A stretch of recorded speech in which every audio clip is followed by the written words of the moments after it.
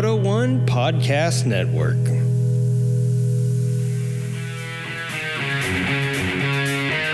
You're listening to Creative Riding, the motorcycle podcast so bad we received an ASBO in Wales.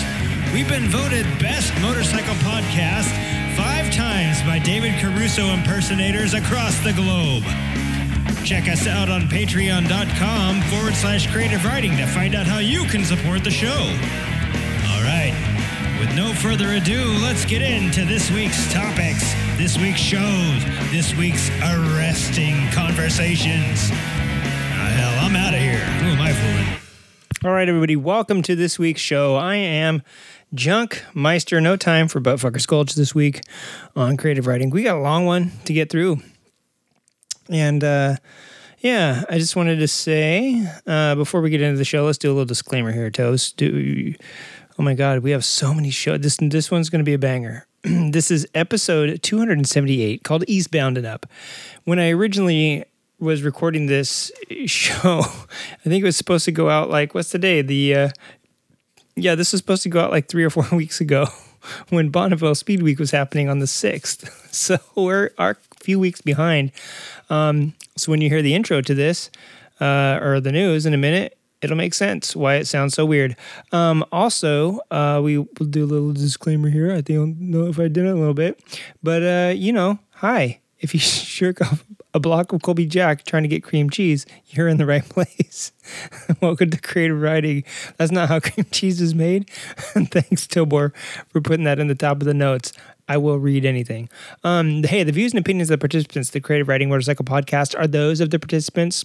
They do not reflect the policy, position, or opinions of Creative Riding, the Moto One Podcast Network, any of our affiliates, sister station, sister podcast, GSXR, 600 FM, The Squid, or any other broadcasting medium for which we are affiliated, all right? Our opinions are the respective participants, whoever says it, and is not intended to malign anyone or anything, even those goddamn FSD Tesla drivers. All right, I'll go to the cold reads at the bottom. Okay, hey, everybody, dig this. Before we get into this week's episode, hey, Tobor, before we do the cold reads, I do want to say, before we even start the show, it's a little bit of a sad note. Tobor, we had something we were going to say before we get into, that we had lined up a couple days ago. It was boiling hot here, right? And we had this little funny thing. Do you want to do it? Actually, first off, how you doing? I'm doing all right, and I hope you're doing all right too. It's been a little bit since I've seen you and since we talked, but Tobor, you look fabulous. Hi, Junkie. I am wonderful. Although the topic is sad. It is a little sad. And now it's cooled off. Nothing's making any sense. So let's get into the sad part first. So last week, 1 week ago exactly, Wiggins texted me.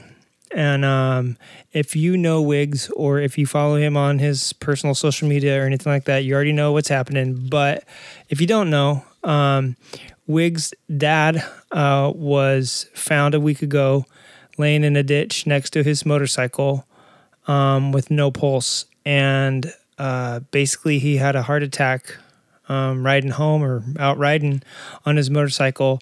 And he's passed. So Wiggs isn't around, but he's back in Indiana right now looking through his dad's, I'm sure, remembering the good times, the bad times, and checking out that whole barn full of bikes that his dad probably inherited from his grandpa a few years back. And Wiggs has been sending me some sweet shots and hanging out with family. So if you can reach out to him, just let him know, that... we're feeling it for him right now. And he'll be back in a few weeks or sometime soon. We'll see. I'm not sure how long he's going to stay back there, but when he comes back, I'm sure it'll be with a new motorcycle. And hey, if there's a way you're going to go, make it doing something you love. You know what I'm saying? Riding a motorcycle, riding a bull, riding your favorite entertainer. I don't know. I'm going to quit talking right now. Okay. But yeah. So Tobor, you're right. The topic was a little sad. We got it out of the way. Everybody just reach out to Wiggs and let him know you're thinking of him. Also, so listen, it is not very hot anymore, Tobor. The temperature has since dropped significantly and there is no longer a danger of fire either in the studio, the local forests, or my pants. No, and it's actually very nice right now. I wish I had a thermometer in here right now. It's got to be like, I'm cold. Let's go get a sweater. Earlier today, I had sweat marks on my sweat marks, and now it's like the temperature has cooled off greatly. But it was very hot, very, very hot, even at night for the past few weeks. It was not dipping below the 90s, and pretty humid, so it was pretty miserable. And then the studio was awful. So we had something queued up. You want to just go on for it? And this is exactly what we had for last week when we were recording. Hello, Junkie. The temperature is very elevated in this recording studio. Heck yeah, Tobor. You look real hot. I'm real hot too. I am hotter than Emilia Clarke on fire. If you don't know, I don't think you watched it, Tobor, but she's from Game of Thrones. She was the dragon mom. And, yeah, talk about being hot. I don't know. I can't remember what the hell what we were going to do. I just remember it was so hot I wanted to get out of the studio. Oh, yeah, that's what it was. Yeah, Tobor, you're very hot. I better power you down. I will resume production services in a limited capacity to keep my balls from melting. Did you just say balls? You're a robot. Did you just say that? I didn't say that, you fool. Oh boy. Okay, Tobor. Well, hey, that was our bit for last week when it was super, super, super hot. However, now it's very cold, and that does not bode well. So, Tobes, I am going to put you on limited production mode, though, so we can have the soundboard. So we'll see. I'm going to pot you down here, turn you off. So we'll see you in a minute. If you could run the soundboard for me, that'd be great. Also, now we can get into this week's cold reads and into this week's show. And like I said, we ain't going to have time for BFG, but you know what? If you got any stories that you know from BFG, I'd like to hear them. That's Buttfuckers Gulch. And that's a place where people go to die. Yeah. All right. Here we go. Let's start out this week's show. You know, RP Enterprises, they've been a long-time sponsor of this show. They make some really crazy stuff. Sometimes we pass it on to our patrons to try out. Sometimes those patrons don't come back. And that's not my fault. That's completely Rex Panther and his legal team. They take care of it. They give the people all the settlements. I have nothing to do with that. But RP Enterprises has brought you something, and this is a good thing. RP Enterprises brings you their latest invention, the medicated adhesive graphic strip. This medicated bandage strip is emblazoned with bold graphics depicting infected, pus-oozing wounds. So whether you have a minor scratch, a hangnail, or a clean gash, or just a little tiny paper cut, make sure you customize it with the medicated adhesive graphic strip, the bandage from RP Enterprises that makes it look like your finger is severed when it's really just a paper cut. That is because people like scars. People like a story. And if you got a little tiny paper cut, that's not exciting. You ride motorcycles, for fuck's sake. Paper cuts shouldn't count. Paper cuts are nothing. Come back with half your leg dangling off. Maybe I'll write that down. Maybe I can get my name on it. Medicated knee brace that looks like okay, now that I got that in the notes.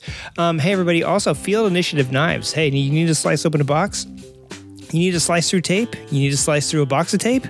Field Initiative knives are custom, handmade knives that are crafted to suit the most important customer, you. Made by Harley Hooligan Flat Track and BRL Lightweights Twins racer Chris Wiggins, Field Initiative knives are made in a variety of shapes and sizes to fit your purpose. And fit a porpoise, maybe. Need to slice a tomato? Need to slice a biker named Tomato? Field Initiative has you covered. Cal Recycle, protecting California's environment and climate for the health and prosperity of future generations through the reduction, reuse, and recycling of California's natural resources, environmental education, disaster recovery, and the transition from a disposable to a fully circular economy. Visit calrecycle.ca.gov for tips on recycling used motor oil, batteries, paints, and much, much more. When I was out in the garage the other day, using cuss words because my battery was dead and unrechargeable, and changing my motor oil and coolant and wondering where the heck I was going to put it all, Cal Recycle was the first place that came to mind. calrecycle.ca.gov for all your baking needs. Earth 911.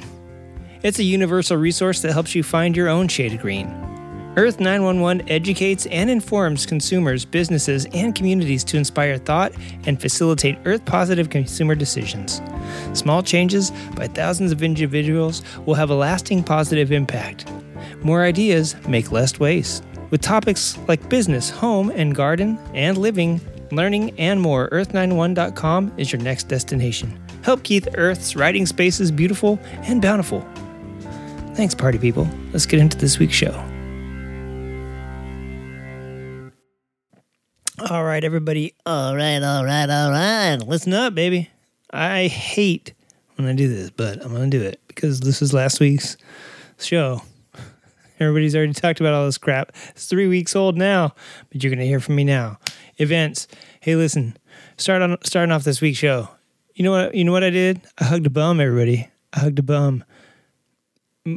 Much to my wife's dismay, I might add. I might make sure all the doors and everything are closed down here before I tell the story. My wife is a very, very terrible germaphobe. And yeah, homeless guy, 3 a.m. No, I don't know what time it was. It was probably around 7 o'clock. I was getting groceries. Local grocery bargain outlet market. Grocery outlet bargain market. That's what it is. Grocery outlet. That's where I was. Put my cart in the cart return. My car was right next to it. As I go to my door and unlock it, I hear some mumbling behind me. I turn around, and there's a sweet bum, homeless guy. Next thing I know, he gives me a hug. And I hug that fool back, and it seemed like he really needed a hug. He was so happy to have some human interaction. Then he was asking me about my car, and if I raced it, because I had my Wisconsin... my Wisconsin Dragway, Wisconsin International Raceway shirt on, and he was talking all about racing and BMXing and all stuff, and I really think he was talking about it because he was mumbling so bad I couldn't hear a thing I couldn't understand a thing he was saying. It was more like this. BMX.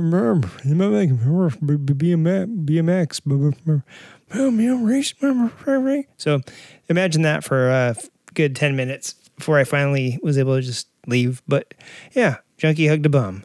Yay for Junkie. Yay for the bum. August 5th through 14th, if you're headed to the Sturgis Rally in Mud Pot, South Dakota, let me know how it is. Oh, I already know how it is. I heard about all the fatalities and how everything was. So yay, tell me all about it. Bonneville Speed Week at the Bonneville Salt Flats happening August 6th through 12th. How's that going? Oh, tell me all about it. I'd love to hear about it. I'll tell you about Bonneville. August 14th, Vintage Bike OC. That probably already happened. So the August 20th Dust Hustle. Good thing I told you about that 3 weeks ago. Happening at Queensland Motor Park in Queensland, Victoria, because that's already passed. Venice Vintage Third Sunday Ride, August 21st. That already happened. SoCal August 28th, SoCal Swap Meet. That happened today. Here we are. We're at today. Yay! The SoCal Cycle Swap happened today. And September. Why didn't I have this down? MotoFest, Coventry, England. That's got to have happened already. September 18th through 23rd. That's a little out of order. That should have been up underneath the vintage. Oh, no, September. Oh, yeah. September. No, we're good. Yeah. Here we go. MotoFest is happening in Coventry, England, and I think they're going to have some crazy British bikes out there, like the Maving, which is a pretty good-looking electric bike. Jeez, as I die over here, Tobor, why don't you stop me from choking on my own vomit over here? Yeah, they're probably going to have a Maving. They might have the new Triumphs that are coming out, the baby Triumphs. I don't know what they're going to have there. Just go to it. Have some fun. September 28th through 23rd, the Variety Adventure Ride happening in New England, the New England region of Australia. The New England region of Australia. So we have a New England region here in the U.S., which is where New Brighton is, and New London, and New Liverpool. No, we have a New England too, so it's kind of confusing. It's in Australia. It goes from Tamworth to Tamworth, and it's to support the Variety Children's Charity, so it sounds like it's a good cause. Go do it. That's September 28th. I'm sorry, September 18th through 23rd. Also coming up, September 27th through 30th is the World Speed Finals at Bonneville. And I think El Mirage is coming up here pretty soon. El Mirage is coming up here soon. I know because they canceled. Oh, yeah, the next event at El Mirage is going to be September 11th. So that's coming up here pretty quick. October 7th, SoCal Bike Fest 2022 at the San Manuel Stadium in San Bernardino, California. October 8th, Joe's Mini Bike Reunion happening La Crescenta, California. You see Junkie out there with his new mini bike. October 15th, the El Camino Vintage Show and Swap happening in Gardena, California. October 23rd through 28th, BMW GS Rally Tasmania. So if you're going to be at the Variety Adventure Ride in Australia, you might as well just do one of those like Robbie Madison, put like some paddles on your bike and like a ski on the front and just whoosh, hit the ocean and get over to Tasmania for that BMW GS Rally. I think it takes probably as long. How would you refuel on water? Anyway, whatever. Let's get on to the next part of the show. This is some news, and this is where you may want to pay some attention. And I know this is old news, but big deal, right? So listen, Graham Jarvis, baby, he won his 7th Romaniacs title. I know it was like already a month ago now, but I apologize. 47-year-old set a new record and fought hard over 4 days to take the overall win in Romania at the iron, what do they call it thing? The big quarry, whatever they call it. The magnesium giant, whatever they mine there. The lithium giant. Lithium you don't mine. Did you know that? Well, I mean, you mine it, but it's a brine. It's like a salt brine. Oh no, my page. My notes, they're broken. Okay, here we go. So Graham Jarvis took his the 7th Romaniacs title, which is crazy when you see this thing, when you see how crazy it is. And I mostly watched the gold class. I didn't really watch the bronze class. I watched whatever they were airing. I could probably go back and watch Red Bull TV to see if they got the gold class and the bronze class. I really wanted to see Poltares on his Tenere do it because that thing is a 700 cc beast when everybody else is doing it on 250s, 350s, 450s. 2 strokes. He's on this 700 cc 4-stroke out there. So competing with all these little husky 2-strokes and the stuff they have to go up. I just don't know how he does it on that thing. It's just pretty crazy. So not to take away from Graham Jarvis though, Graham Jarvis, not Graham Pa Jarvis. He was sitting in 4th place for the Hard Enduro World Championship Series as they headed into the last 3 rounds of the season.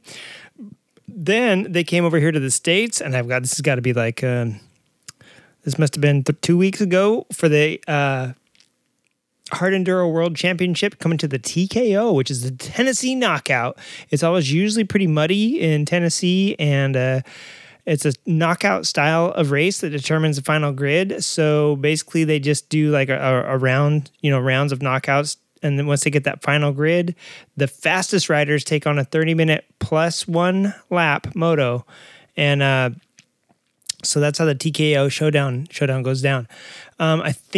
I'm pretty sure Graham Jarvis got knocked out earlier. He like 7th or something like that. But Tristan Hart from Canada, he took the top spot while Manny Lettenbichler, who was like 2nd or 3rd at the Romaniacs, and he's just been like an up-and-coming star. He topped out him and Mario Roman, who is another, of course, star of this championship series. They rounded out the podium. Graham Jarvis went down in 8th. There we go. 8th spot, but he's moved up in the overall standings to number 4. What did I say he was moving into? Oh yeah, he was in 4th, moving into the last 3 rounds. He's still at 4. Okay. Poo-poo. All right, here's some news for you, and it's old news by now. I've heard Yami Noob and Motorcycles Misfits talk about it, so by the time they were talking about it, it's old news, and I missed my chance to be first.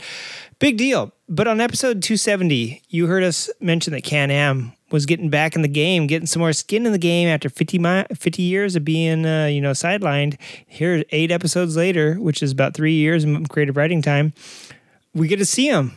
There's Electric Motorcycles. They released some press pictures whenever I typed these notes out 3 weeks ago. And here's my first take, my first opinion of these things. They released some pictures of them, and one looks all right, and the other one looks like it has a huge PC monitor strapped to the front. For real, I'm not even kidding. So the one called the Pulse, which at first glance struck me as a Svartpillen with a freaking Chromebook tablet on it or something like that, is ironically named as it left me without a pulse. All right.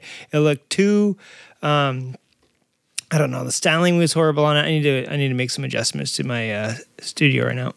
All right. Much better. I don't know if you could hear that, but I was struggling to breathe. I was struggling for air the way I was sitting with my my neck down earlier. So here we go. Anyway, yeah. So one of them, the Pulse, like I said, Svartpillen vibes, very... How would I call it? Like futuristic, I guess. But I mean, it's an e-bike. You don't want it to look like it's from 1938, do you? But it just looks, I don't know. It really did leave me without a pulse, especially that huge exposed. I mean, if you think like a Tesla center display console is big, this thing had at least like a 16-inch flat screen monitor on the front. It just looked terrible to me. Did not like it whatsoever. The other one was the, let me see. The Now Dead Inside of Me just stared until the back of the instrument cluster, until it didn't look so bad anymore. So I guess that gives you my impression of the Pulse. I fell asleep and my eyes closed. Further investigation and staring will have to take place before a decision can be made. These are my notes from a couple weeks ago. They're pretty funny. The Origin, on the other hand, which looks a little bit more appealing, although it still looks like a 90s Matchbox toy come to life, is the one that I'd be betting on. One's a little bit more street, one's a little bit more off-road. And if you remember Can-Am back in the 70s and early 80s, because I think they went out of business pretty quickly right after 1980 hit, they were off-road bikes to the max. You know what I mean? Like they were definitely killing it in the motocross biz. So they didn't have none of this stuff. So they're trying to come back, and they're trying to make a bike that will make you barf. Staring at it, stare at the back until it just doesn't look bad anymore. So yeah, they'll make one that you accept and you just finally come to terms with it. And then they made one that looks all right, but it still kind of looks Matchboxy. Yeah, nothing else has happened since then. No news has happened. No new bikes have came out. No new announcements have been made. My inbox is full of press releases. So I just need to go through them and filter it out. On a side note, little BTS, I have been doing a couple different podcasts, and that's why it's so nice in here. Tobor, look at me. That's why it's so nice in here. We're inside. The AC's not even on. Our electric bill was like $8,000 this month from having the AC on, but I wish we had AC out in the studio. It would have been so nice to kick it out there and sniff some gasoline. All right, with that, let's. We're 22 minutes in, and we have no time to spare. This next topic is close, dear to our hearts, near and dear to our hearts, and it's very timely. So we need to get this out. Let's play ourselves in. The air is hot, almost stifling. The ground is a rigid calcium carbonate estimated as being 90% sodium chloride. It will instantly slice your feet if you dare to walk barefoot across its burning surface. All that you can see is a burning white world for mile after mile as the sun reflects off every surface around you, punishing your defenseless eyes. The vast landscape in front of you stretches so far and wide that you can detect the Earth's curvature despite the surrounding mountain ranges in the distance. But it wasn't always like this.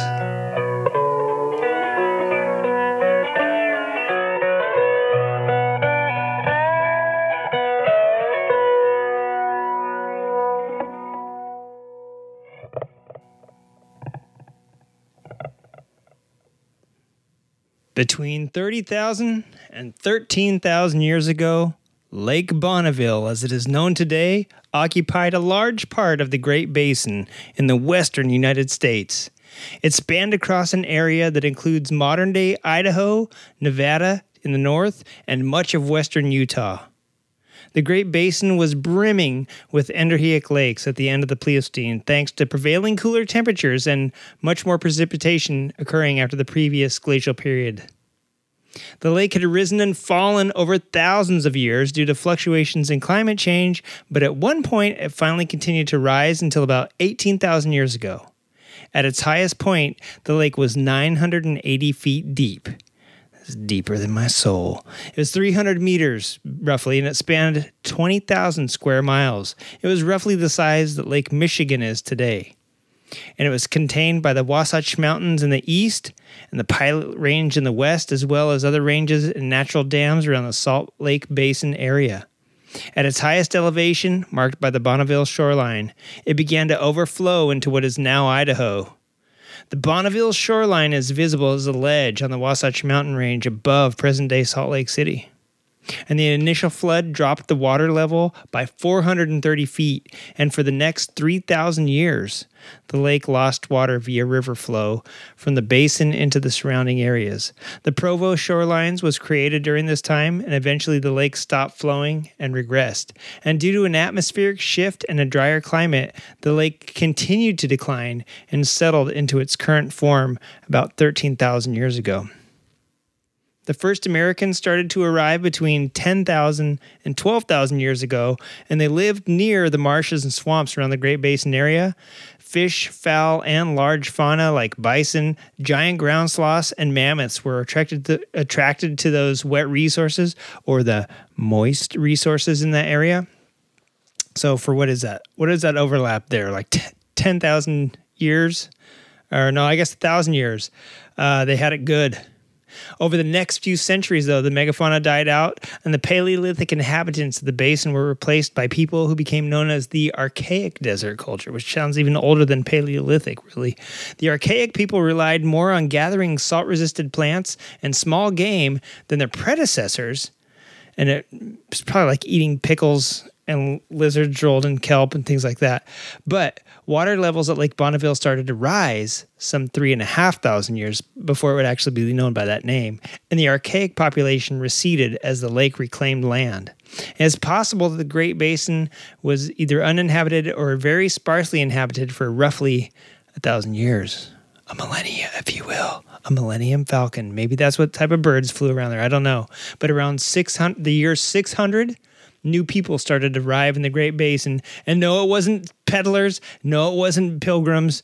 It was more indigenous people. They brought new technology this time. And just to give you some perspective globally, in the year 600, the Roman Empire had already fallen and was known as had fallen in the West, was known as the Byzantine Empire in the East. In Mesoamerica, there was a volcano named Quetzaltepeque, which erupted, covering a Mayan settlement, which is today known as Joya de Seren in the I forget exactly where that is, but the Spanish basically discovered it, and it's like a Mayan Pompeii, basically. And in the East, the Far East, the first books are being printed in China, and other wacky shit was going down also, as you know. But back here in the States, in the Great Basin, the Fremont culture entered that area and brought new technology to there, like bow hunting, pit houses, and horticulture, like growing maize and beans, and building adobe granaries to house these aforementioned grains. I think before the bow, they used lots of spears and ladles, things like that. The Fremont tribes lived in what is now northern Utah, Nevada, and parts of Idaho. So the very same areas that were occupied by this Endoriac Lake at the time. They thrived alongside the Anasazi until about the 1300s, and by some accounts, 100 years earlier, Shoshonean tribes started moving into Utah from California. Fucking Californians, am I right? 800 years of this shit. Anyway, the Athabascan or Athabascan-speaking tribes also thrived in the Great Basin, which included the Apache and Navajo nations. But as the Shoshone moved in, they displaced some of those Athabascan tribes eastward. And this is important because the Shoshonean people included the Shoshone, the Goshutes, the Utes, and the Paiutes. And as you can imagine, Utah gets its name from these indigenous Americans. Could you imagine if it was called Athabasca or Apache or Navata. I don't know.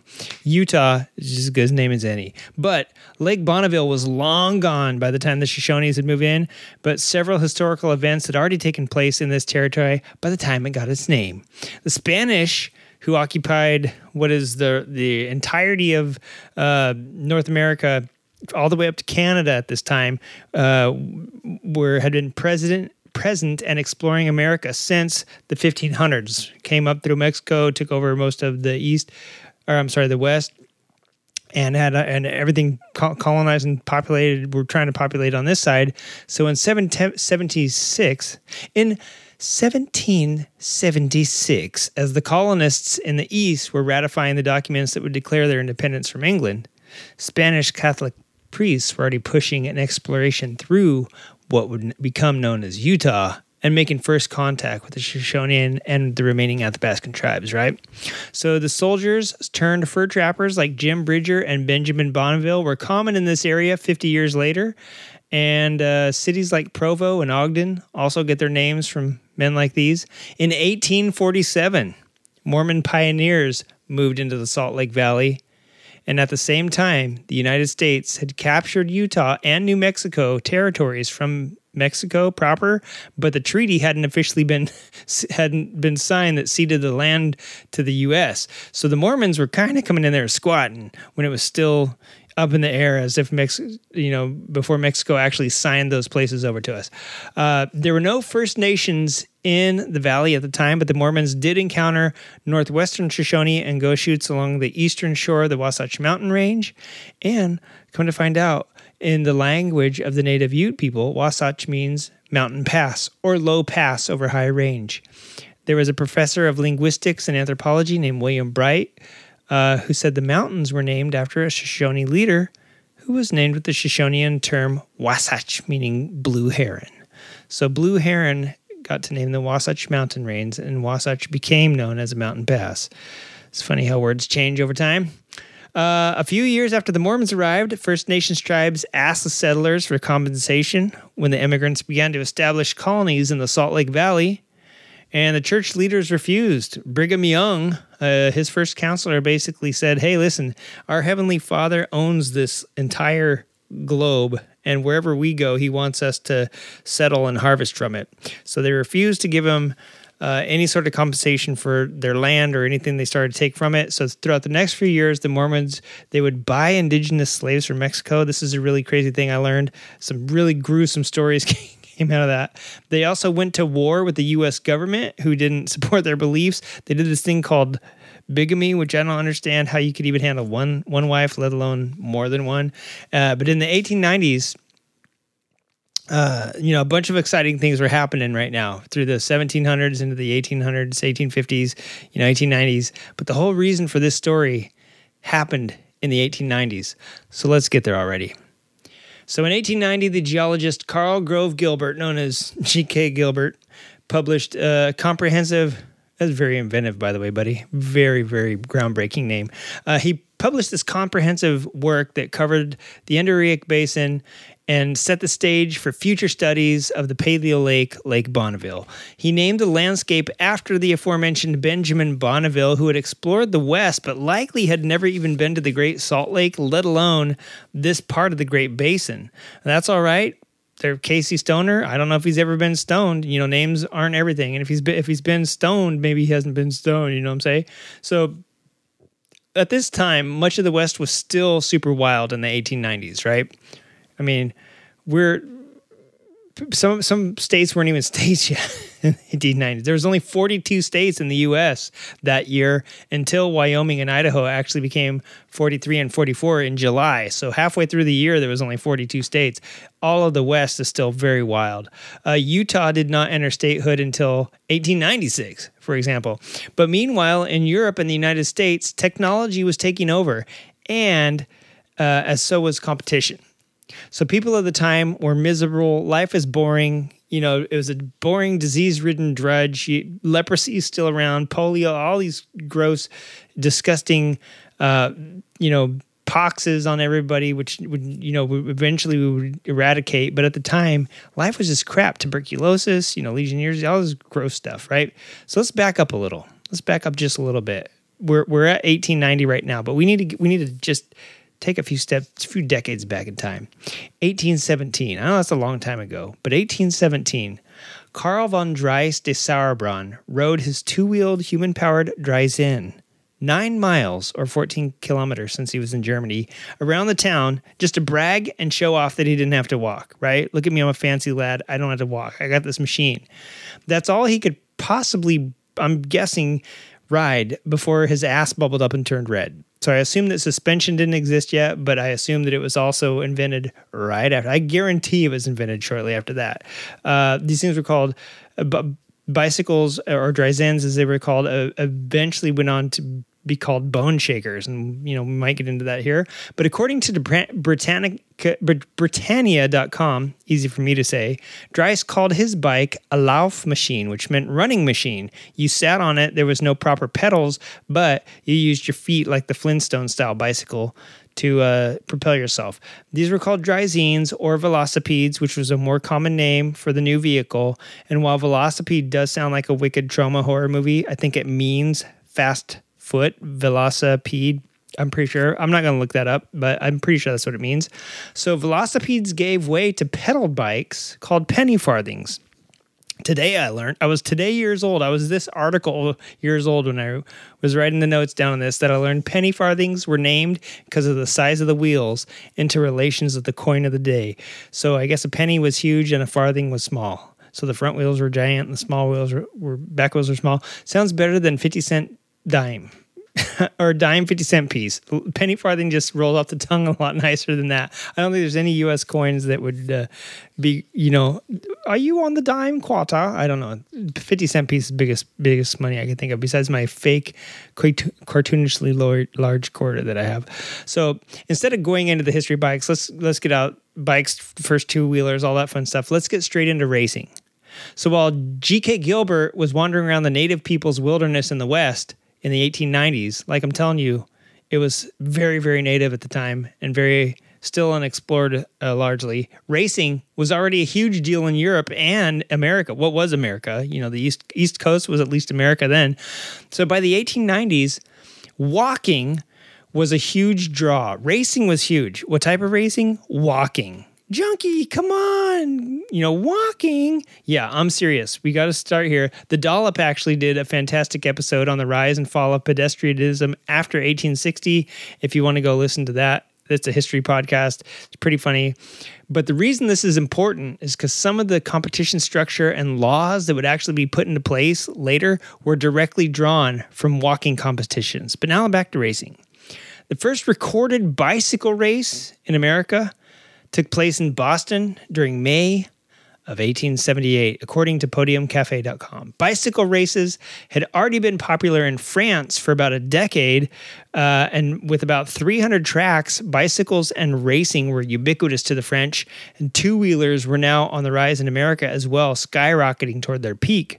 So walking and bicycling shared a similar path because walking competitions started out as point-to-point challenges, and once they were contained to a venue like a warehouse or a track or a Madison Square Garden sort of thing, it was much more accessible for people to spectate and bet money. I'm telling you, like I said earlier, life is shit. People need something to entertain them. They will go watch a motherfucker walk around a track for 6 days and bet on it.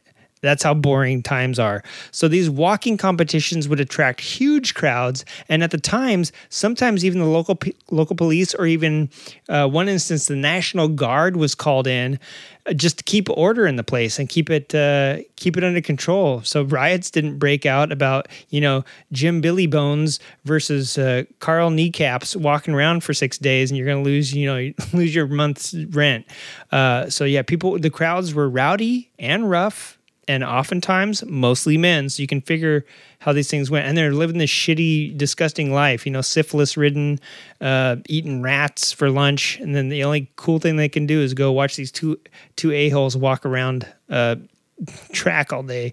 So walking competitors would circle the venues for days on end in endurance trials to see who could, or Another way was to see who could walk a predetermined amount of miles in the shortest time. Like, hey, let's do 100 miles, whoever does it the fastest.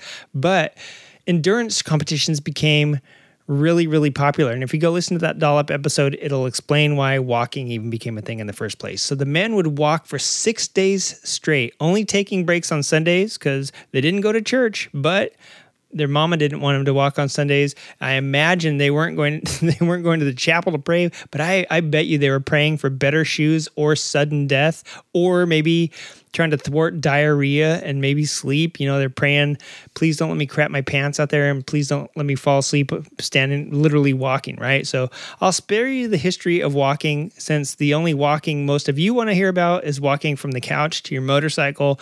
Go listen to the Dollop if you want to hear about pedestrianism. But I know you want to sit, but sitting for the longest time possible is even less exciting than walking, even on a motorcycle. So let's get back to this. So eventually in the 1890s, the two-wheeled craze caught up with walking, if you can believe that, whoa. So these things called safety bicycles had been developed a couple decades prior. And what a safety bicycle is, hey, it's got equal-sized wheels. Now we're getting into pedals. Now we're getting into gearing and cranksets and all that fun stuff. By 1880, that was pretty much the norm, was just a safety bicycle. So by the time racing began to gain traction, bikes looked a lot like they do today. They were no longer the bone shakers, the penny farthings. It wasn't just two jerks walking around. They had, thanks to the Industrial Revolution, really a lot better bearings. They had a roller style chains. They had a sprocket gearing and spoke technology, and they were called ordinaries. These were lighter and faster than penny farthings by far, much safer because you weren't falling from a 6-foot tall fucking wheel, riding over a wheel, and no brakes. Imagine stopping a penny farthing. You stop pedaling and it shoots you out of the seat. So John Boyd Dunlop, that name might sound familiar. He starts developing the first pneumatic tire in 1888, which not only added better grip, but a bit of suspension. And it would prove to be a blessing and a curse as velodromes started popping up around the country. We've all heard of velodromes. We all know what they are. Precursor to motorcycling, bicycles racing on banked board tracks paired with grippy pneumatic tires, and they allowed riders to reach deadly speeds. Steeply banked velodromes in Chicago were nicknamed Suicide Saucer. That indicates how dangerous racing could be. Riders blasted around the indoor ovals with no brakes, barely any protection. I think they wore like wool hats, and that's about it. It was the most popular indoor sport, and venues like Madison Square Gardens were filled to capacity in the winters. As you can imagine, they were also filled with cigar smoke. They had, betting, live bands. It made it more like a Las Vegas style event than a velodrome. Then you think of the nerds racing their bicycles around. But also the fact that these were indoor allowed the wintertime to be this huge, huge draw for racing. So following the traditions of the earlier walking competitions, 6-day-long races were very popular across the country. Riders did not eat or sleep, and said they rolled around at high speeds, sometimes on drugs, sometimes delirious from lack of food and water. And it must have been like driving in a state of zombism. Or if you imagine taking a bag of mushrooms and then riding around and you're weak and strong at the same time. You've got that crazy ape zombie lizard strength, but you're also like starving, broken collarbones, head injuries, and even death followed racers around the country like an unfortunate groupie that you can't ditch at a truck stop. In New York and Chicago, they would eventually ban endurance competitions for safety reasons, some of that stemming from the concerns of the grueling walking competitions, but also safety concerns for riders and spectators. So if you can imagine, it's so hard, even walking competitions are so hardcore that people are like puking and like dying on the side of the track from trying to walk for 6 days straight, on drugs and freaking out. They had to go. It started the city. They realized, I think properly realized that things are not 100% how we would like these competitions to be organized. So they had to put a ban on them, starting with the walking competitions, of course, bleeding over into the bicycle races, which were turning deadly. And if you think about it, at the time, when a horse was a horse, and I guess, you know, a train, the fastest you saw an actual human body move is probably on these bicycles doing like 30 miles an hour on these bank turns. Like, this is just mind blowing. And it's like watching a human fly for the first time or something. It must have been crazy for these spectators, who were probably also on drugs and hadn't eaten for 6 days. So even though these laws were put into place for the racers' safety, it didn't stop 6-day races. It just changed how they were run. Women racers also huge popularity in the 1890s. Their races were considered more suitable for families to watch, as they were less gruesome than the men's. The organizers shortened them to 3 hours a day for 6 days, feeling that the women were the weaker sex, right? Oh, you know, you can't pedal for 24 hours straight. So they felt like they would make the women's race suitable to women's bodies, which we all know is bullshit anyway. But this made the women's races faster paced because they didn't have to worry about going 6 full days straight on meth to stay awake on their bike. And, you know, they could do these really crazy fast sprint races. So the women's often had higher speeds. They were a faster pace the entire time. You know, they could go not quite all out for 3 hours, but compared to 6 days, you know, 3 hours a day is pretty easy. So they had lots of speed, lots of sprinting and passing compared to the men's 6-day events where they were just trying to stay alive. So it really made women's racing eclipse the men's racing and become more popular because more people came to watch it as well. Board tracks and velodromes were great, but bicycle racing limits were being pushed on and off conventional tracks. And in 1896, William Randolph Hearst, you may have heard that name before, biggest a-hole in journalism, he hatched a scheme to promote his proliferating publications by sponsoring a coast-to-coast bicycle relay. Say that 10 times fast. Proliferating publications sponsor a coast-to-coast bicycle relay. He recruited a two-wheel enthusiast named Bill Rochelle to scout a route through the U.S., and it happened to pass through the Great Basin. And his responsibility was the span from Nevada to Wyoming. So Rochelle decided that going north of the Great Basin would be too lengthy. So instead, he opted to travel west via the Hastings Cutoff. It's shortcut. That was a kind of shortcut part of the California Trail, I think it was, or the Oregon Trail. And it was made famous or infamous just 50 years earlier by the Donner Reed Party. And according to UtahHumanities.com, Rochelle and a companion named Charlie Emes began in a railroad town named Terrace, Utah, armed with just a few sandwiches, 2 canteens apiece, and a map that was given to him by an old prospector. So Rochelle and Emes head southwest into the desert, and they quickly found out why the Donner Party struggled with the desert crossing as they sunk into these barren mudflats. They also ran out of water, but they were able to alternate riding and hiking until they finally got to the spring that had been marked on the prospector's map. Thank you, old prospector, for at least having one thing right.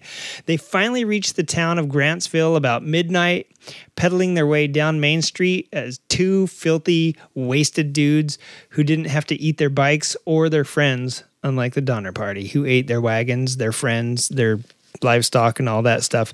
And actually, the tracks left by the Donner Reed Party's wagons can still be seen today along the desert floor out there in the what do they call that? The Bonneville Salduro Basin, Salduro Marsh, or whatever it's called, where the racetrack is. Rochelle would return in 1907. So let's see, he went out there in 1896. About 10 years later. 9 years later, he comes back with some business partners to drive a Pierce Arrow across the salt flats. He was testing the viability of traveling across the salt, and he would become a champion for speed and exploration in the area. And in 1989, old Bill Rochelle was inducted. I don't know if it's Rochelle or Rochelle. I think Rochelle. He was inducted posthumously, of course, into the Utah Auto Dealers Association Hall of Fame for his contributions to the industry throughout his life and all of his efforts as an automotive pioneer in the state. He did some crazy stuff. So soon, racers descended on the salt in droves in a quest for speed. But before we get to that, let's back up a bit to the end of an era on 2 wheels. We got to go back a little bit. And During the bicycle boom of the 1890s, there were a reported 400 bicycle manufacturers in the U.S. with 100 velodromes. It was a boom. The ladies' racing was the pinnacle of the sport. And as the popularity of bicycles swept through the nation, at least the eastern ones in the 44-state union, everybody bought bikes. And then the industry abruptly crashed and collapsed. At least manufacturing did. Everyone who wanted a bike had one, and the racing became the focus as well as speed. If you know the story of Harley Davidson and the story of Hendy, manufacturing company, which would go on to make Indian, you know that the whole reason, probably almost, those are the two surviving companies, but basically the only reason that any of those companies are motorcycle companies is because they all got swept up in this craze of bicycle racing in the 1890s. I'd like to take a little bit of time out right now to acknowledge someone that wrote in. Thank you very much to Laura D. You know who you are. She wrote in and said, Junkie, the date was 1898. Further digging finds that the dissolution of the Hendy and Nelson Manufacturing Company occurred in September of 1897, but Hendy didn't incorporate Hendy Manufacturing until January of 1898. The iterations of the company and names over the years lead to much confusion. That's because she had written in to tell me that in our episode Rivalry Rekindled, when Indian was first coming back on the scene, that I had the date wrong. That Hendy and Hedstrom didn't co-found Hendy Manufacturing in 1901. Hendy had done Hendy Manufacturing alone in 1898. So the many iterations of the company and names over the years lead to much confusion. The mistake that makes me nuts, though, is when Hendy and Hedstrom are referred to as co-founders of Indian in 1901. My understanding of Hendy's connection with Hedstrom has to do with Hendy's sponsorship of racers and his ownership in the Springfield Coliseum. Since pacers were so unreliable, Hendy was captivated when he saw Hedstrom's pacer perform superbly at a meet, supposedly at Madison Square Garden in 1900. He convinced Hedstrom to work for him, which Hedstrom finally did in early 1901, creating the first Indian prototype that May. Laura. Thank you, Laura. And yes, I do believe I've read that on a timeline before, and I'm pretty sure, I know 100% that Hendy was making bicycles before, and it was called Hendy, and the Indian did become Indian after him and Hedstrom got together. I do believe it was, I know it was Madison Square Gardens. I do believe it was 1900, and Oscar Hedstrom was also working with somebody else making pacers, I think, which were basically motorized bicycles used to go fast to keep help make a draft, basically, for people working in the velodromes, racing in the velodromes. So let's get into that. So right after all the bicycle manufacturers die out and crash, and I imagine that the same thing happened with motorcycles pre-World War I and World War II and Great Depression. I imagine there was a ton. I think there was over 100 in the U.S. So at the time. So listen, several competitors who raced on trainers realized that the wind, their clothing, terminal velocity, and pacers, etc., played a factor in their performance. So I'm not going to go into the pacers and the inventions of motorcycle companies, but we'll talk about this. On a trainer with no resistance or behind a good pacer, these racers obviously knew they had better lap times, and this resulted in pacing bicycles to be fitted with engines and eventually the birth of motorcycle, right? So women racers were criticized because they dressed in tight-fitting clothing to reduce wind resistance. Even though they never showed skin, this is the Victorian era, and that was totally forbidden. So aside from inappropriate dress, who knew that these bicycle races, what they were doing to women's bodies, right? So if you didn't have a pacer, you had to wear tight clothes to keep your dress from flapping, or, you're not going to race in coattails. The guys didn't, the women didn't, and they flipped out because all these ladies aren't in their big puffy dresses, right? So at the time, it was generally thought that speed was bad for the human body in general, and a common belief that it was even worse for a woman. People at this time, in the late 1890s thought that if a woman got on a train, their uterus would prolapse and fall out. On a train! Imagine the shock when physicians examined racing superstar Tilly Anderson and realized not only did she still have a uterus, but her body was sinewy and strong too. And according to a book by Roger Gilles, I think his name is, her mother was horrified when the newspaper published an illustration of her naked, chiseled leg. She probably flipped her wig. It was an illustration. It probably wasn't even a picture of it. It was just an illustration, but it was naked leg. So with bodily and bicycle limitations in mind, racers started to set out to find a new way to push the speed limits. Now, we know that motorcyclists did motorcycling. From this point on, they kind of split. All these bicyclists want to go faster. Roads were shit at the time anyway. Bicycling, people bicycled. It gave women a new freedom, actually. This is kind of a cool thing that came out of the women's racing, is that women, they had their own, people respected them for what they did, but bicycling in general gave women this freedom to get out and go around the cities and things like that and just have a good time together on bicycles. So it's kind of a cool thing happening right now.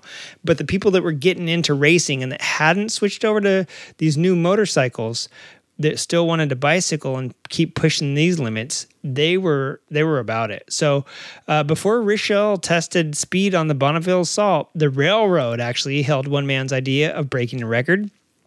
That is, of course, Charles Murphy in 1887. Charles Murphy started to theorize about speed and drafting and all this great fun stuff, and he was already a super speedy cyclist on his trainer. He figured that he could pace a steam locomotive to get the vital wind resistance that he needed to reach a mile a minute, which is 60 miles an hour, right? Roughly a decade training, calculating, trying to convince local railroads to go along with the stunt finally worked out. In 1899, he met an agent for the Long Island Railroad, and 48 hours later, a contract was signed and a stretch of track was being prepped for Murphy. And this is going to be, if they're doing it on bicycles, they're doing it on motorcycles too. Motorcycles are starting to do wacky wherever they can set new records. They're actually just starting to build motorcycles at this time. As you can imagine, Triumph and Royal Enfield and Indian starting in 1901. So this is right before they're actually going into production and starting making motors. I'm going to pause right here real quick because my security light has come on and there's probably an animal coming into my yard. So bear with me for one. Bear with me. It's probably a bear. It's probably a raccoon.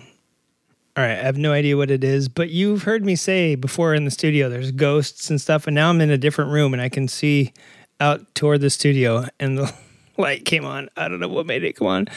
Let's get back to racing. So rail workers, mile a minute Murphy, right? These rail workers on Long Island's railway, they are laying 2 miles of pine planks in between the rail tie, the sleepers, I think they call them, which are, the rail ties that the train actually rides on, and then the rough, ties in between. They're laying it down on the Hempstead Plains. I have no fucking clue where that is. If you're from New York, let me know. Murphy would draft the train. This is his idea. He'd draft the train while riding on the smooth board planks. If I see a Binturon jump over that wall, I'm going to freak out. The caboose was fitted with a special boot type extension that he would ride in. It was basically like a wind tunnel. They would block him from wind on all sides. Rubber bar was fitted across the back of the cab or the caboose so that Murphy wouldn't crash into the back of the train. And finally, a vertical white stripe was painted on the back of the car. His job was just to pedal his ass off and focus on that line. To make a long story short, after several attempts, at least 5, he was only able to muster a mile in 64 seconds. So he tried, failed, let's restart it, try, fail. The problem wasn't Murphy or the setup. It was to the embarrassment of the Long Island Railway, the train wasn't fast enough. So by the end of the month, I guess trains didn't do 60 miles an hour back then. By the end of the month, they found a new train which could reach 60 miles an hour, and they reset it with the drafting rig and got everything hooked up. The new rig was faster and heavier than the old one. And according to Murphy, it came alive quite suddenly and he began his business. A few different accounts that I researched said that the weight and the speed of the new train caused the boards that lined the track, his pine planks, to vibrate and rise and fall in like an undulating fashion.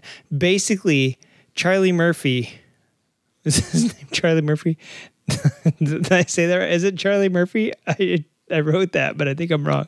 So Murphy, he was basically riding on top of a wooden wave as the weight and the draft of the train shook and lifted the boards. And he was also being pelted in the face by hot cinders, rubber, dirt, pebbles, and paper that was all swept up by the train's draft and ejected out the back like hell's snowblower. Could you imagine riding behind a wood chipper as it's like, you know, getting cement and shit thrown in. Is there anything behind me, Tobor? Can you see out this window behind me? I feel like I'm being stared at from behind. If a leopard leaps through this fucking window, I'm dying. The dog's not freaking out, so I think we're good. So mustering, actually, yeah. So imagine just being shot in the face with the constant roost of like hot, dirty rubber and paper and rocks. So he slipped back a little bit, and one of the officials yelled through a megaphone to ask what was the matter. And he said this caused him to look up, and he claimed to instantly have dropped back about 50 feet. So mustering all of his strength and power on his fixed gear Tribune Blue Streak. That's the type of bike he had, the Tribune Blue Streak. He's powering. It's a fixie, I think. I don't think they were geared. They were just a fixie. So he's pedaling his ass off, and he starts to gain, pedaling faster than a speeding steam locomotive. And part of that is the wind resist. He's riding in a vacuum now. So now he's getting sucked toward the train. And what I can only imagine is the longest minute in history, right? Because he's trying to set this. He had 2 miles of plank, and he's trying to set a mile a minute, which is 60-second mile. I can only imagine this was the longest fucking minute of his life. So he's actually set a record by traveling 1 mile in 57.8 seconds. So just a tick over 60 miles an hour, all while riding a shaky, basically wooden wave being pelted by hot, dirty debris in the face. And to wrap up the story, the train conductor, as soon as they hit that mark, boop, he cuts the boiler or cuts the coal. I don't know what the fuck they ran on. But just after that mile marker had been reached, so Murphy was on a fixie with no brakes. And he rammed into the rubber bar at the back of the cab, and it caused him to basically endo at 60 miles an hour. And as the bike hits it and like rocks back and then rocks forward, he's on a fixie. And if you know what a fixie is, there's no brakes, so you stop pedaling. Only bicyclists usually pedal slower and slower and slower until they stop. If you just were to stop your legs from pedaling, the rear wheel isn't really going to lock up. What's going to happen is it's going to eject you off the pedals because there's so much force and weight on the bike that you're not going to skid the rear tire. You're doing with so much. You're way too fast. You're going to get thrown up in the air. So as his bike hits the back of the train, it rocks backwards a little bit, it flips forward, starts to do this endo. As he's catapulting over the handlebars, he reached out for the caboose rail. As several of the officials grasp the air in desperation. They catch Murphy in a desperate instant and pull him and the bike and everything over the railing. It must have been like that thing where your like feet are like tangled up in the pedals. They pull everything over the railing just as the wooden planks ended on the rail bed underneath the car. He would have been riding on ties and dirt and rocks underneath. He would have been ground hamburger.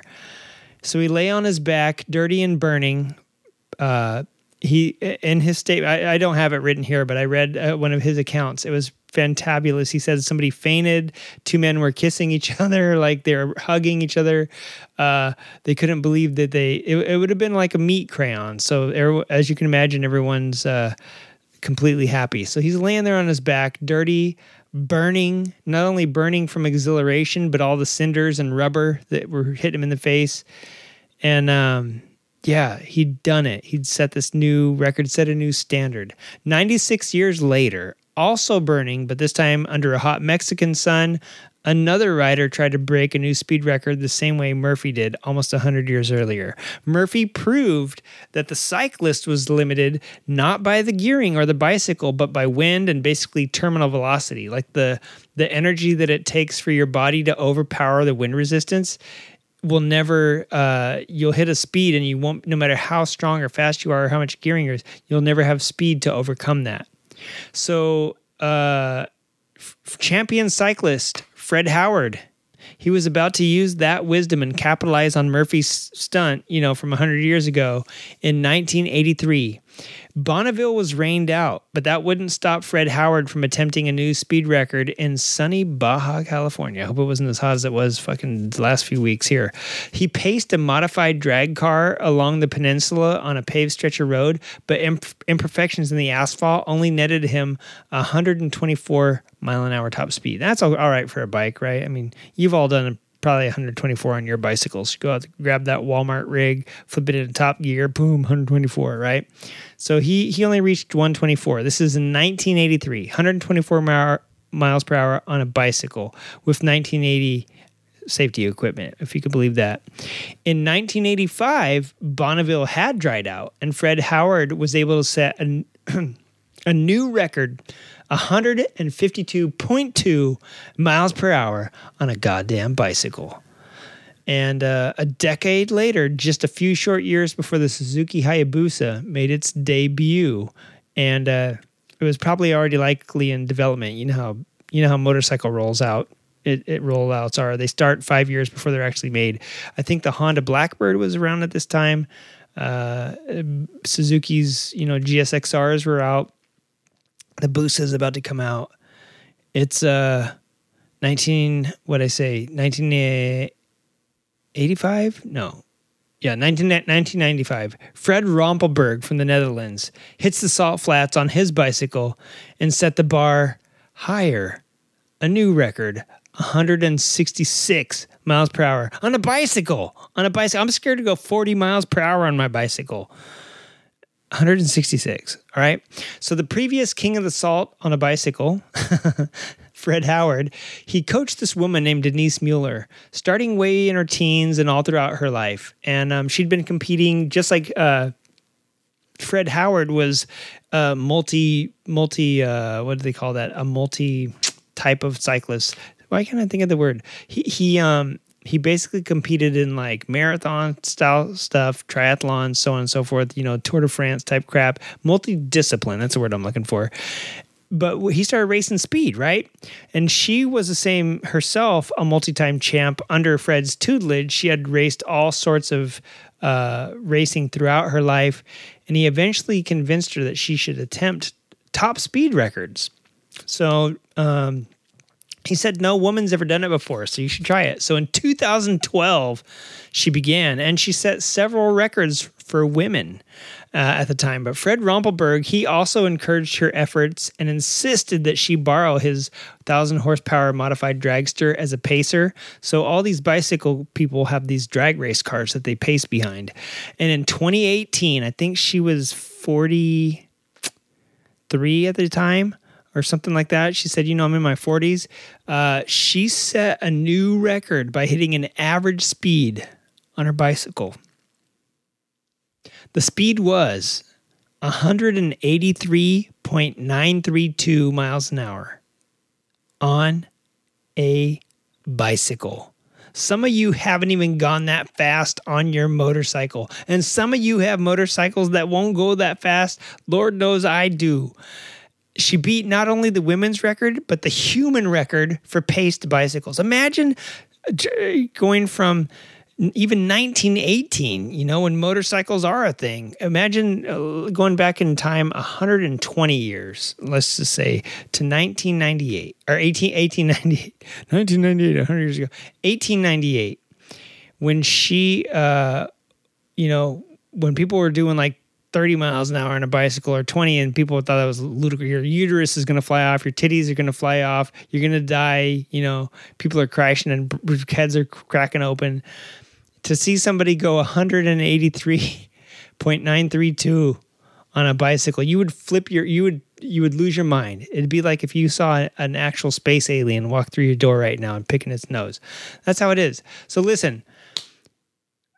After Bill Rochelle first rode his bicycle on a scouting trip across Bonneville Salt Flats in 1896, A.L. Westward of the National Trails Association declared Bonneville the world's greatest speedway. They already fucking knew it was going to be a speedway. Rochelle's return in 1907, driving the Pierce Arrow across the lake bed, was truly the impetus for generations of speed racers to come. And although Rochelle is often noted as the first person to drive on the Salt Flats, in 1907, SaveTheSalt.org also cites Ab Jenkins as the first person to ride a motorized vehicle across the Salt Flats when he rode his motorcycle across in 1910. So perhaps on and across are two different distinctions, I don't know. But how we went from walking competitions in the East in the 1800s and to being out here on the Bonneville Salt Flats, where at the same time the Donner Party was crossing and, Mormons were buying Native American slaves from Mexico, till we get to speed racing. It's been an incredible story, right? So before we get into racing and speed records, I think it's important to note that at this time, 1907, mining of salt began in the thickest part of the lake bed with horses and plows. And an actual salt mining town was constructed there called Salduro, which means hard salt in Spanish.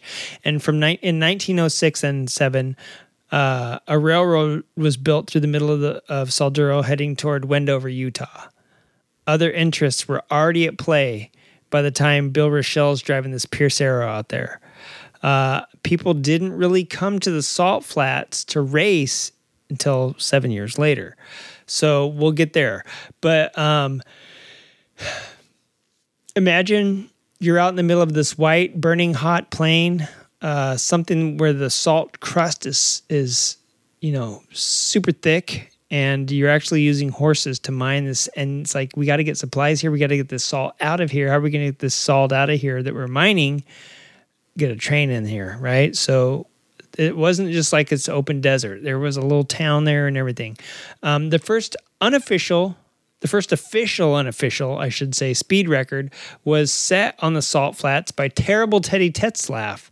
And his Tetzlaff all the way to the bank, baby. I almost said Terrible Teddy Ruxpin for some reason. Maybe I have some repressed childhood memory. At any rate, Tetzlaff got his name from the torturous abuse that he subjected his cars to, and he was a racer from the early 90s, the 1890s, back when the automobile was little more than a motorized wagon. Old Teddy was out there blowing them up already.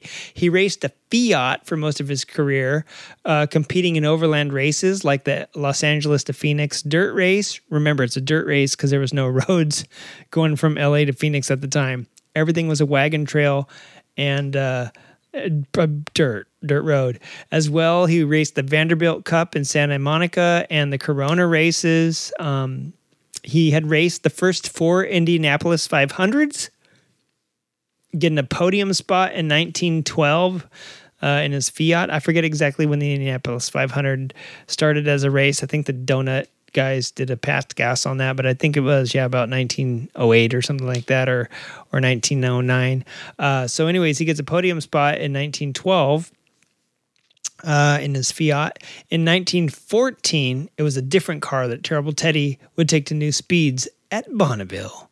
Less than 3 decades even after Carl Benz had designed the very first things that would be called automobiles, Terrible Teddy took a 300 horsepower Benz & C race car to 142.8 miles per hour on Bonneville's surface. This is 1914.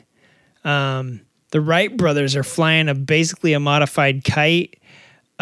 People are covered in, syphilis in New England at the time.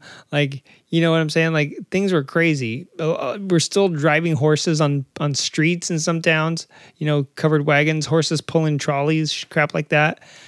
This fool's out there on Bonneville Salt Flats going 142.8 miles an hour. He is said to have remarked upon the salt's smoothness as well as its cool temperatures not overheating the tires. So afterwards, tire companies start hitting the salt, testing new compounds, all sorts of new designs out there at Bonneville. And although it was probably an unremarkable, remote footnote in the overall general story of Tetzlaff's accomplishment, 1914 was the year that Bonneville would become a famous spot on the map of world speed racers everywhere. When you hear, someone's down in, Chachabinsky, Nevada, you're like, wow, who cares what the fuck that is? What they do? Oh, they flew a car for the first time, blah, blah, blah. Okay, great. So speed racers, though, or automotive junkies will know, bling, that's going to get, lamented, laminated into their brain, or lamented. So it may have been an unremarkable footnote in the general story of a person setting the first world record of 142.8 miles an hour. It was also unofficial because there wasn't a timing and scoring.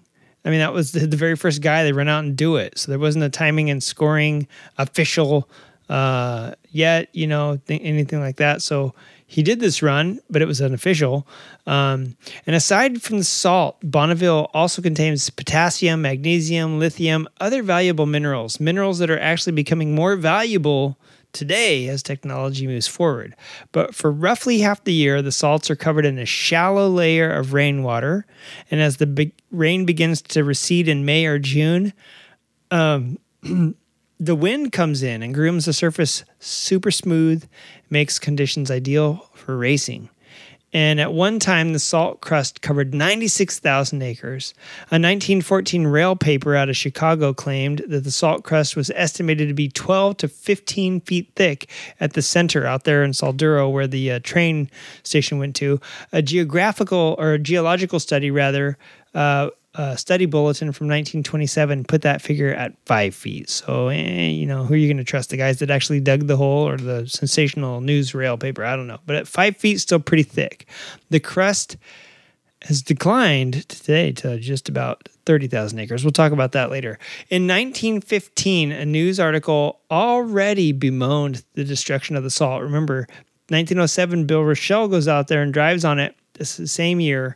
Well, 1906 and 07, they were already constructing a railway out there.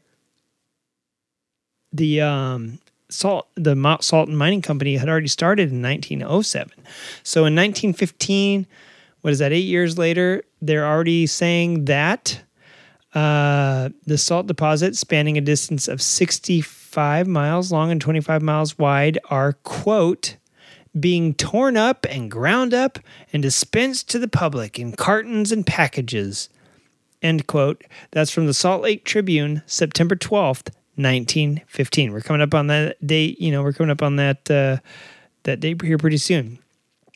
It did little to curb destruction, though, as another geological bulletin the next year published the discovery of potash in the Bonneville Lake muds. So by 1917, the Utah Salduro Company began harvesting minerals for potash production, and over the next couple years, the company dug brine ditches and used the silt and spoil from the ditches to construct a dam around Salduro, or the Salduro Loop. According to Save the Salt, the ditches were abandoned, leaving mud deposits, I think they called them tailings, just feet from the racetrack. And then, of course, when it would rain through the wind and the water erosion, the mud deposits infiltrated the salt. And I assumed it destroyed it, or I assumed that it thinned the salt, so to speak, because now you got this mud and dirt and silt, and when it filters through the salt, it's replacing salt with that stuff. So that didn't deter racing, however. Speed trials and new records continued for decades. And in 1935, Sir Malcolm Campbell set an unofficial the official 300 mile per hour record at Bonneville. And at the time, Daytona was a super popular location to conduct speed trials, including an official 141.7 mile per hour run in 1911 by Bob Berman. So why am I going back 20 years? Well, hey, he did it at Daytona. Berman used the same Benz & C Blitzen Benz. That was the name of the model of the Benz & C that Terrible Teddy had used 3 years later at Bonneville. So in 1911, Bob Berman does this 141 mile an hour run Terrible Teddy takes that same exact car and or same exact model and takes it to Bonneville and goes 142. Sucker. When Sir Malcolm proved that the crusty salt was perfect for breaking into the 300s, the land speed community quickly shifted all racing efforts from Daytona Beach to the Utah desert. And in 1936, a year later, a company called Bonneville Limited acquired the Salduro mining operation, restarted the production of potash.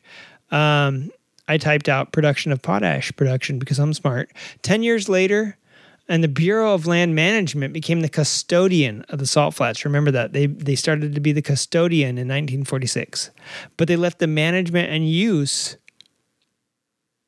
to the entities that were stakeholders on the lake bed. So they are the custodian, but they aren't going to tell everybody what to do on it. Could be a good thing, could be a bad thing. Racing, mining, records, and deterioration has always been a concurrent part of Bonneville Salt Flats history, but regardless, the fame and glory of pushing the boundaries of speed has always taken priority. And in 1956, Texan Johnny Allen took a Triumph-powered streamliner up to 214.40 miles per hour. Miles per, baby. He set a world speed record, beating out Wilhelm Hertz's month-old record of 211 miles per hour on his supercharged NSU. I don't know if Wilhelm did that at Bonneville or if he did it in Germany or whatever, but did it on an NSU. And old Johnny Allen said, "Take a dump in your mouth, buddy. Open up, because here's 214. That same year, Ab Jenkins, you may remember that name again, he broke every record for an American car possible in this new model made by Pontiac. So the next year, in 1957, the Pontiac Bonneville hit showroom floors. And 2 years after that, in 1959, the Triumph Bonneville is unveiled. Both vehicles paying tribute to the achievements made on the Utah Salt. You know, Johnny Allen gets his day because they named the new bike the Bonneville, and Ab Jenkins gets to try out this new prototype in 56, and a year later it would be the Pontiac Bonneville. Pretty dang cool. And there's a couple other stuff that goes with Bonneville, but you get it. According to the timeline on Save the Salt's webpage, I use a lot of Save the Salt because they are keeping history and keeping tabs on it, good tabs, and they record everything that happens there because they want to keep it going. So I know that I'm pretty sure that they can be trusted. So according to the timeline on their webpage, the 1960s were a time of increased production and severe salt depletion, unfortunately. And in 63, the government actually issued potassium leases, and 14 miles of collection ditches were dug, which siphoned water off the salt flats. If you want me to go back up a few paragraphs and read how salt is made, you'll realize why that's very bad. The very next year, the Kaiser Aluminum and Chemical Company, they acquire the potash productions on the flats, and they requested permission from the U.S. Geological Survey to pump water from the collection ditches out to the potash facility. The Salduro Loop ditch was abandoned, causing the aforementioned leaching of dirt and mud into the salt that year, so 63. And by the early 60s, racers were already noticing a reduction in quality and quantity of salt on the flats. Simultaneously, though, jet-powered cars enter the scene, and they've been hitting Bonneville Plain and reaching speeds of 600 miles per hour. So the quest for speed and the protection of the landscape were converging in one small corner of the Utah desert in an ancient Endorheic lake bed, of all places for two of these epic battles to go down. It's out there on the white, salty plains of Bonneville, California, Utah. I said that wrong. It's Bonneville, Utah, USA. In 1970, the last world speed record was set at Bonneville by Gary Gabelich. That might sound weird to you. What? They're going out there breaking records right now. Listen to me. In 1970, the last world speed record was set at Bonneville by Gary Gabelich driving the Blue Flame. The Blue Flame was an aluminum rocket-powered speed missile which reached a top speed of 622.407 in the flying mile and 630.338 in the flying kilometer. That tells you how much wind and distance can put stress on a car. Unfortunately, due to salt loss, the length of the Bonneville Salt Flat Racetrack is no longer long enough to achieve such high speeds. Wrap your head around that. 1970 was really the last speed record of 622. That's pretty fast. What if somebody did that on a bicycle, though? You know what I'm saying? 30 years after taking custody of the Bonneville Salt Flats, Utah turned the maintenance of the flats over to the BLM. So the state is giving it to the Bureau. The agency argued that one major event a year did not warrant enough use to justify track prep and maintenance throughout the year. We're the Bureau of Land Management. We got crap to do. We're going to run your racetrack for you. So in response to this statement, another timing association was created and 4 yearly races were added to the schedule. Suck that, BLM. Prep that track, BLM. Well, in 1979, a joint United States Geological Survey and Bureau of Land Management study concluded that salt loss on the lake bed may be caused partially by nature, but significant loss was a direct result of salt brine moving along drainage barriers and toward the man-made collection ditches. And the industry was the largest cause of salt brine being displaced in the lake bed where it naturally occurred, going into ponds, into wells where the chemical elements could be extracted. That's 1979. Keep that year in mind. Throughout the 80s, more and more world speed record racers abandoned the Bonneville Salt Flats because the length of the track continued to recede. Racers cry out over the next decade, and several photographic documents are begun as well as volunteer efforts to address the shrinking landscape. A bunch of organizations pop up. You know, the people are frustrated. People are mad. People want to race. People just want to recreate too. And nothing's happening. In 1985, the Bureau of Land Management designates the Salt Flats as a special management recreation area. Keep that date in your mind, 1985. So in 79, they say, hey, we get it. Salt's moving off from basically potash production. In 85, the Salt Flats finally becomes a special management recreation area. In the 1990s, things really started to move for the Salt Flats. They started to gain some traction, if you will. They really got the wheels spinning on some things.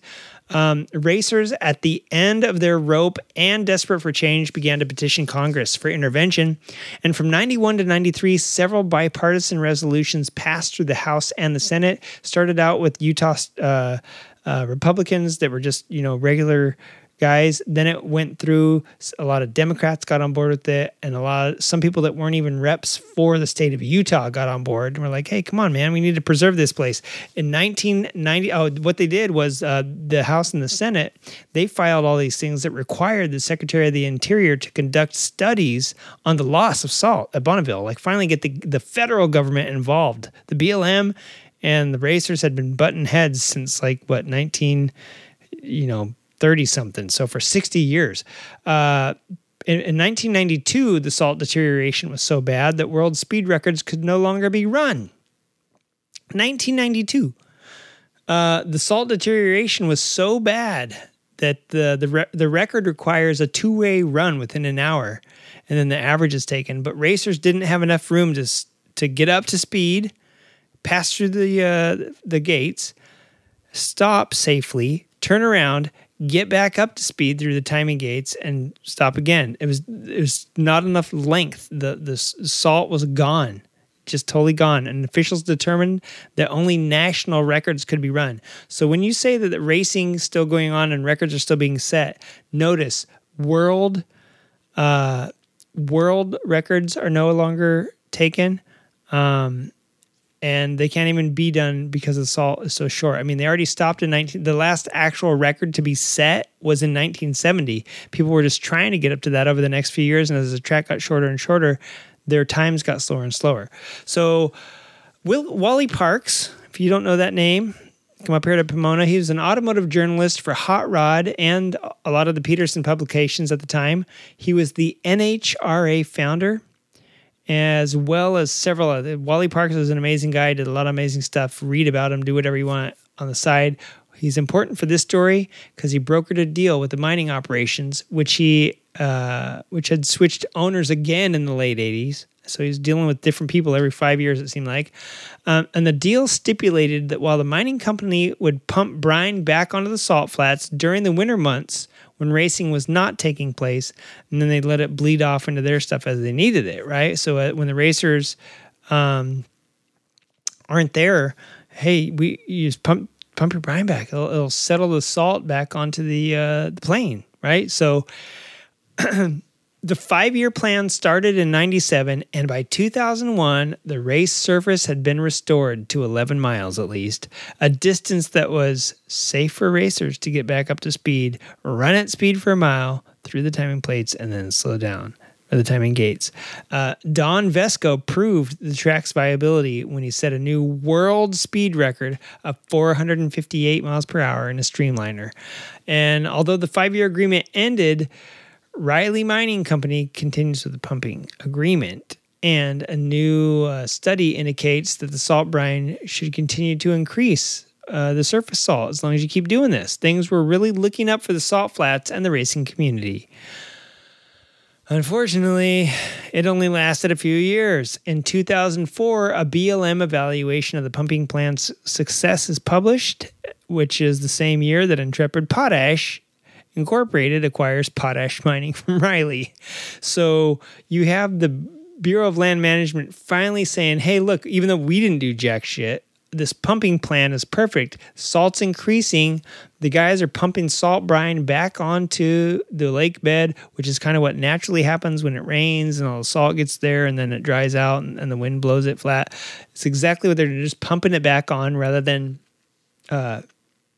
letting all the rainwater drain out into these collection dishes and then taking all the components they need and letting all the water just evaporate, right? So it's great. Fucking Intrepid Potash, you had to step in, right? You had to come back. So over the next couple of years, Intrepid, they file a new mining plan and an environmental assessment. I don't know if you have to do it every time you're a new owner. This has got to be like the 9th new owner since 1906 when they started, right? In 2012, the plan... let me see. Over the next couple of years, they file a new mining plan and environmental assessment. In 2012, the plan and assessment, that's supposed to say and. That's right, that looks wrong.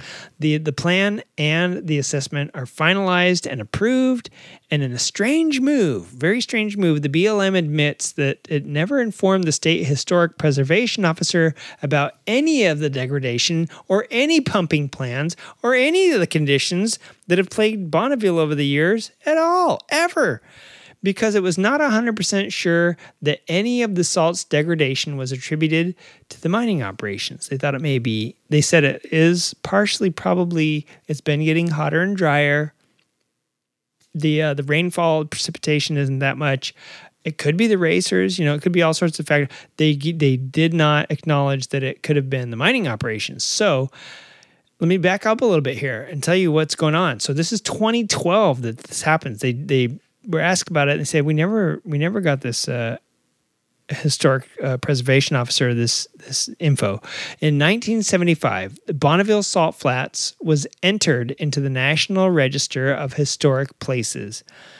After the tragedy of 1970, when the last speed record was set and they knew that the salt had got to an all-time low and it had degraded too far for anyone to even set any more speed world records, they were desperate. The racing community was desperate.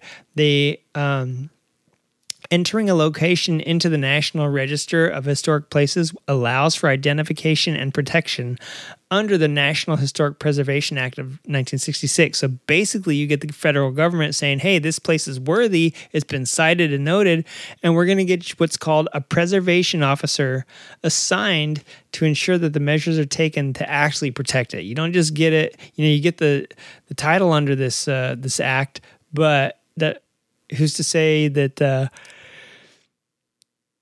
anybody goes out there and actually protects it, right? So it gets assigned a preservation officer. Well, isn't it kind of weird? In 2012, the BLM finally comes out and says, hey, since 1975, or when it got, in the National Register, we never said anything really to the preservation officer, right? So very, very interesting to me that here it is, years later, and there's nothing going on.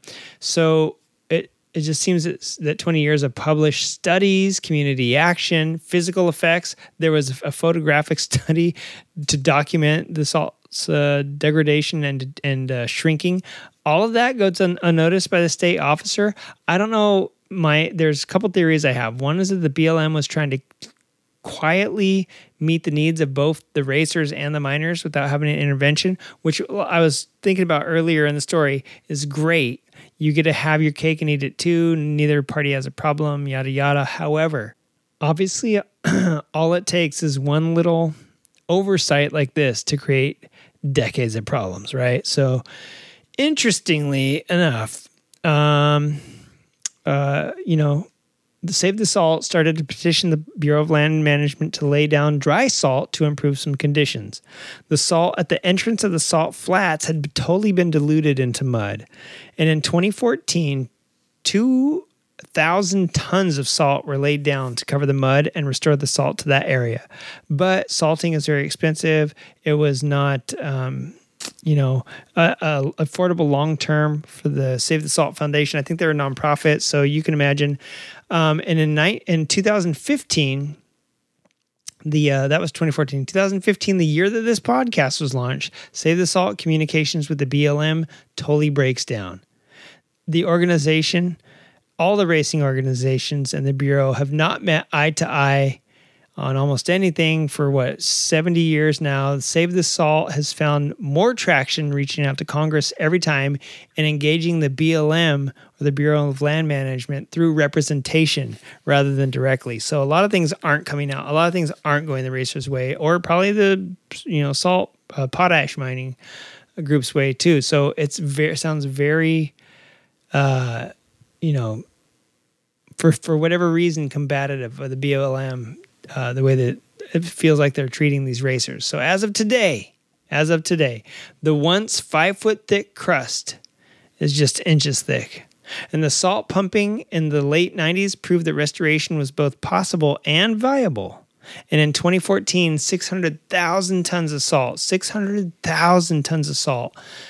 brine was pumped in, but it's still not enough because each year that the salt declines only means that the volume needed to preserve the thickness will only increase every year. So it doesn't matter, that may have been, if you did the math from 95 to 14, may have been what you needed as a minimum, Another problem is potash. Potash is a valuable component of fertilizer, and it's only increased in demand as global populations and increased use of ethanol and fuels continue to rise.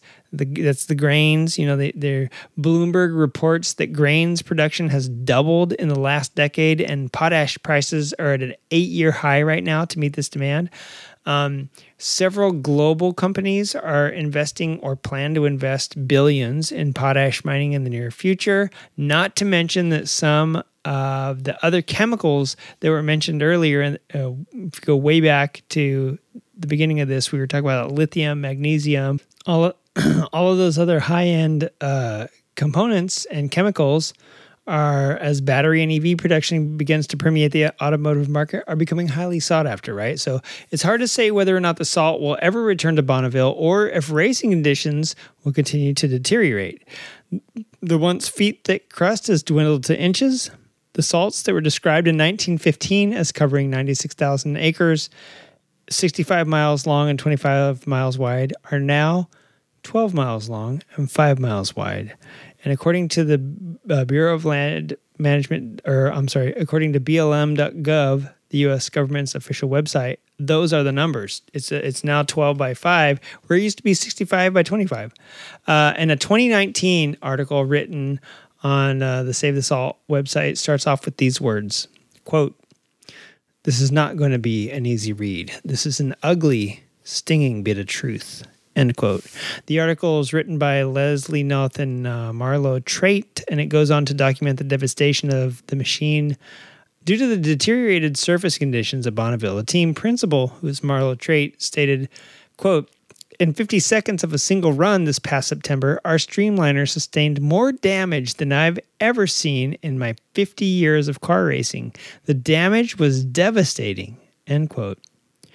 Pictures on the site showed shredded gears, broken connecting rods, dented oil pans, blown up, some blown up components. The oil pans were not only dented, but they were filled with enough metal shavings to cast a small sculpture, various other bits of failure, all done to this 4,000 horsepower Target 500 race car, or Target 550 race car.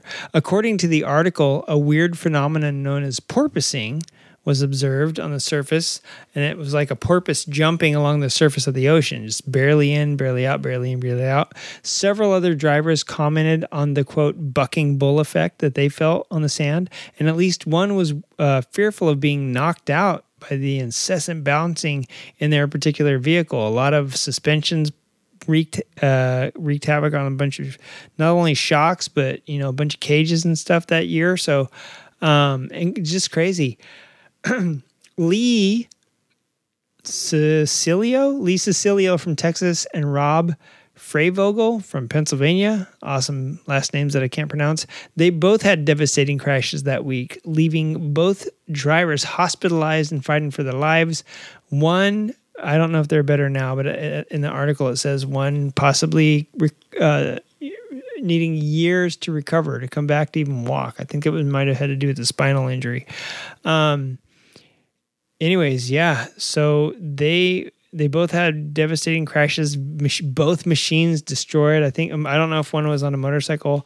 And absent from this article was any mention of Jessica Coombs, and it's part. It didn't happen at Bonneville, so why mention it? But Jessie, as she was known in the motorcycling world, was also killed that very summer as she was nearing a speed of 550 miles an hour up in the Alvord Desert in Oregon.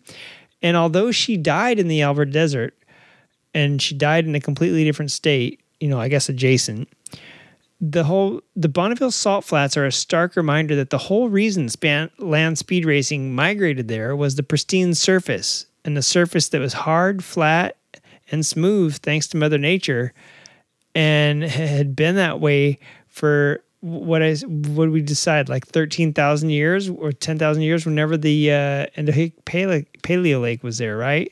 So now we get to undo 13,000 years of Mother Nature's beauty and Mother Nature's wonder, and we just basically been ruining it in about 100. What was my last surface here? Blah, blah, blah, blah, blah, blah, blah, blah, blah. It's a surface that was hard, flat, and smooth thanks to Mother Nature, and has been that way until man's thirst for minerals and Earth's resources unraveled 30,000 years of nature's wonder in less than 100. So if anyone has been following along, you know that the Speed Week was canceled due to heavy rains. The next event will be El Mirage, September 11th. It'll return to Bonneville September 27th. And for the World Speed Finals, I believe is what it's called. Remember, always protect your local and regional recreation areas. Clean up after yourself. Don't take the good times and parties for granted.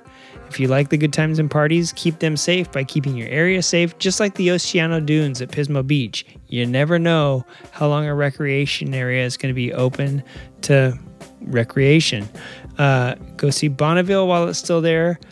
And I don't mean Speed Week. I mean just Bonneville being a salty plain. It sounds like, whether or not there's racing there, it sounds like that thing is shrinking, and pretty soon it's going to be 5 miles by like a quarter mile, right? So within you or your kid's lifetime, you got to go see it. It may not be there anymore after that. So it'd be interesting to go see it while it's still extant. Support also your local racetracks and motorcycle shops, because just like the Bureau of Land Management said to the racing community, one event a year doesn't warrant keeping something open. So smoke on that, Tony the Tiger. That is our episode regarding Bonneville. Hope you liked it. We started out from the Paleolithic era, right? And moseyed our way through bicycle racing and the things that brought people east, ironically, through the West on bicycles is how it all started. So I thought we'd keep with it. Go go out. Thank you, everybody, I should say, for the emails and things like that, since this is a few weeks behind now. I hope everybody has enjoyed their email missives that we sent out last time. I don't even know if we've covered that, or the real mails, I should say, real mail missives.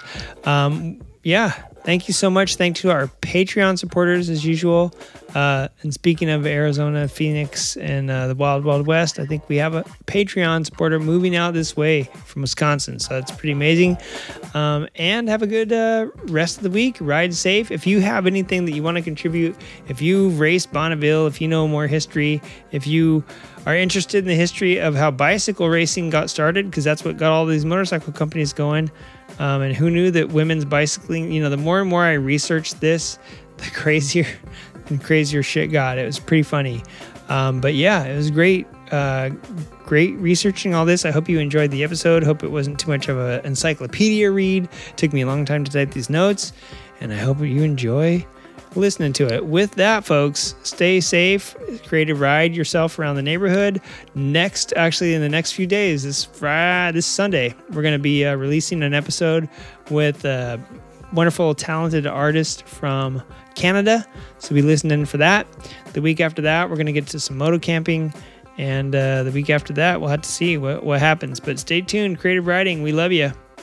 Peace, grease, and tell the species there. God, Tobor, hit the button, Tobor. Save me, Tobor, please.